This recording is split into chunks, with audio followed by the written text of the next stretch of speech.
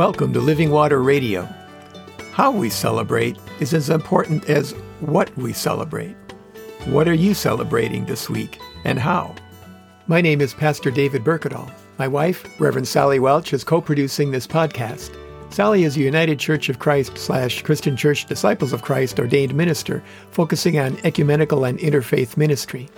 I served Lutheran Christian congregations in Compton, California and in San Dimas, California for over 40 years. Today, maintaining our yard is my gym, and I'm active as a volunteer in the leadership of the 110 Evangelical Lutheran Church in America congregations in our area. Check out our first Living Water Radio podcast, number 0, Welcome and Introduction, for more information about us and this podcast. This is a week of 3 celebrations. First, the Dodgers won the World Series. You probably already knew that, but it's nice to say. It ends 32 years without a World Series victory, something every baseball player dreams about. It also happens to be a year when the Lakers also won a national championship, which also happened in 1998, the last time the Dodgers won the World Series. I spent the last inning, as did most people, stating the obvious. 1 at bat to go, 1 out to go, 1 strike to go. There it is! Of course, this is 2020, so it wasn't surprising when something happened to stick a pin in our ballooning celebration. The Dodgers got results during the end of the game that Justin Turner had tested positive for COVID-19, and so by previously agreed upon protocols, he was taken out of the game and isolated. When the Dodgers won, however, he pushed past security and went back onto the field for the celebrations and the team picture. Who knows what any one of us would have done under the same circumstances, but his behavior put everyone with whom he came into contact at risk.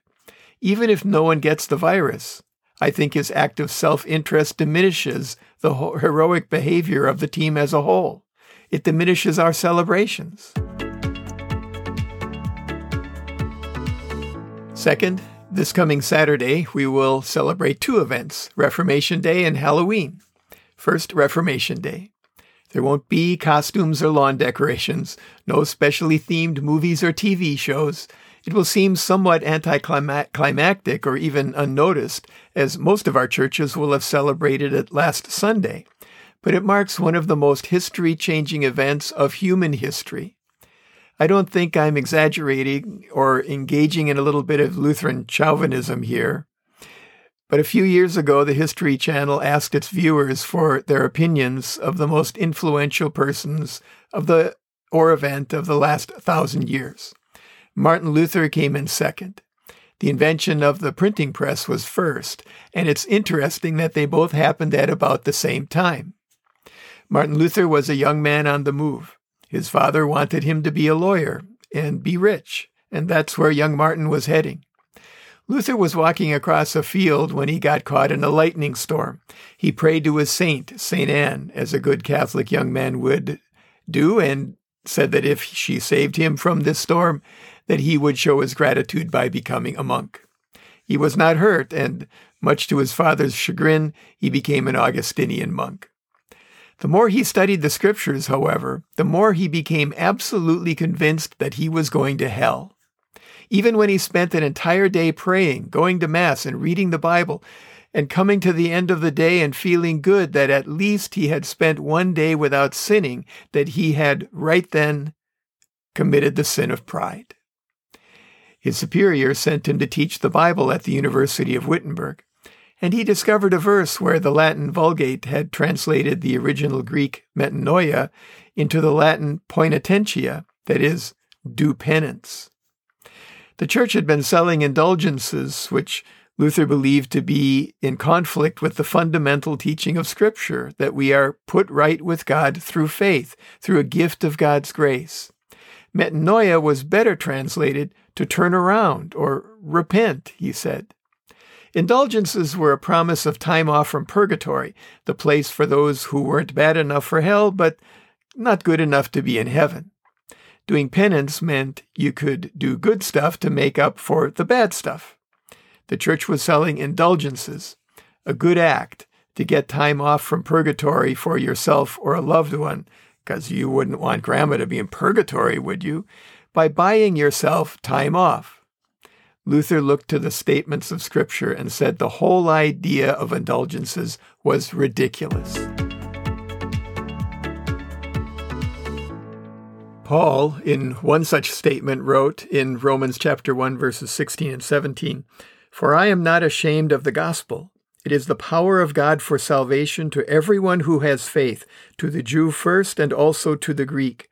For in it the righteousness of God is revealed through faith for faith, as it is written, the one who is righteous will live by faith." On October 31st, he nailed 95 theses. That's the plural of thesis, as when a PhD student comes up with an original idea or thesis that he must successfully defend to qualify for his degree. He nailed them to the doors of the Castle Church in Wittenberg for academic debate. He didn't want to leave the Catholic Church. He wanted to reform it. He wanted to debate the idea of indulgences. The Church, particularly the Pope, who Luther saw as unnecessary, did not want to hear it. Under trial for heresy, the punishment could have included excommunication, imprisonment, torture, and death. At the end of one of his trials in Worms, Germany, Luther was being tried before the emperor and was accused of being vague in his defense of his written works. Luther replied, "Since then your serene majesty and your lordship seek a simple answer, I will give it in this manner, neither horned nor toothed. Unless I am convinced by the testimony of Scriptures or by clear reason, for I do not trust either in the Pope or in councils alone, since it is well known that they have often erred and contradicted themselves, I am bound by the Scriptures. I have quoted, and my conscience is captive to the Word of God. I cannot and I will not recant anything, since it is neither safe nor right to go against conscience. May God help me. Amen." This may seem like a mild argument, but to those hearing it or hearing of it, it was mind-blowing. Luther lived when the Church and its teaching were everything and in everything. One of its teachings, in a time when the Church and the state were almost indistinguishable, was that both the Pope and the Emperor were put in their positions by God. To go against either one was not to enter into a dialogue over a reasonable disagreement, but to go against God. I think you can draw a straight line from Luther's idea that the individual is responsible for acting on his or her own conscience, not the dictates of those in authority, to the idea of democracy itself in the West. Luther was convicted, and at one time the Pope declared that anyone who murdered Luther would not be sinning. Luther came along at the right time, however. The German princes were promoting nationalism, a breaking away from the Holy Roman Empire, so they protected Luther. They figured that anything that weakened the Roman Church would weaken the Roman Empire. And the printing press had just been invented.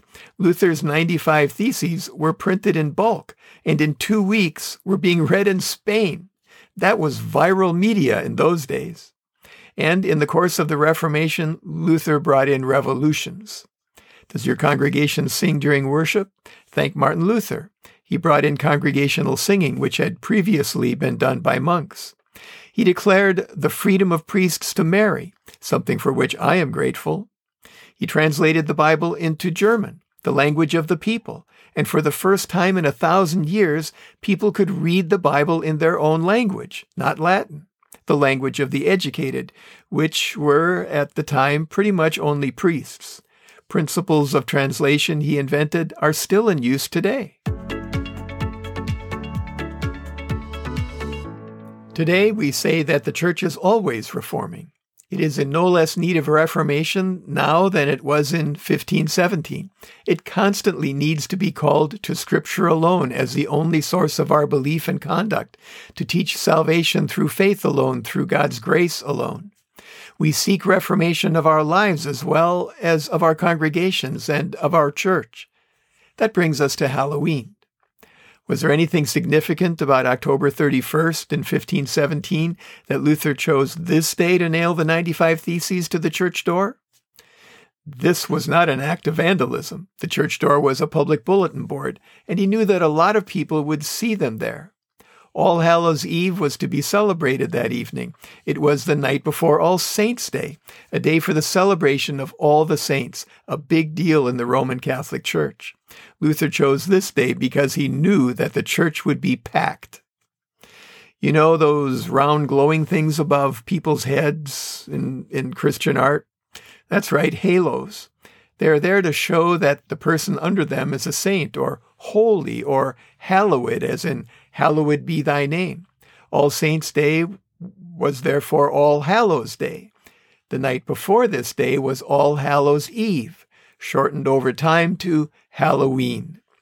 Christians in the Middle Ages believed that the forces that defy God were allowed to come out at night to scare Christians. Christians would dress up to mock them and to mock scare each other. At midnight, these forces were required to return to whatever hole they came from, because it was the beginning of All Saints' Day. Then they were mocked. Today, in our secular society, people celebrate them. They pretend scary things are fun to convince themselves that they are not scary at all. Yet people are frightened, especially when left to themselves.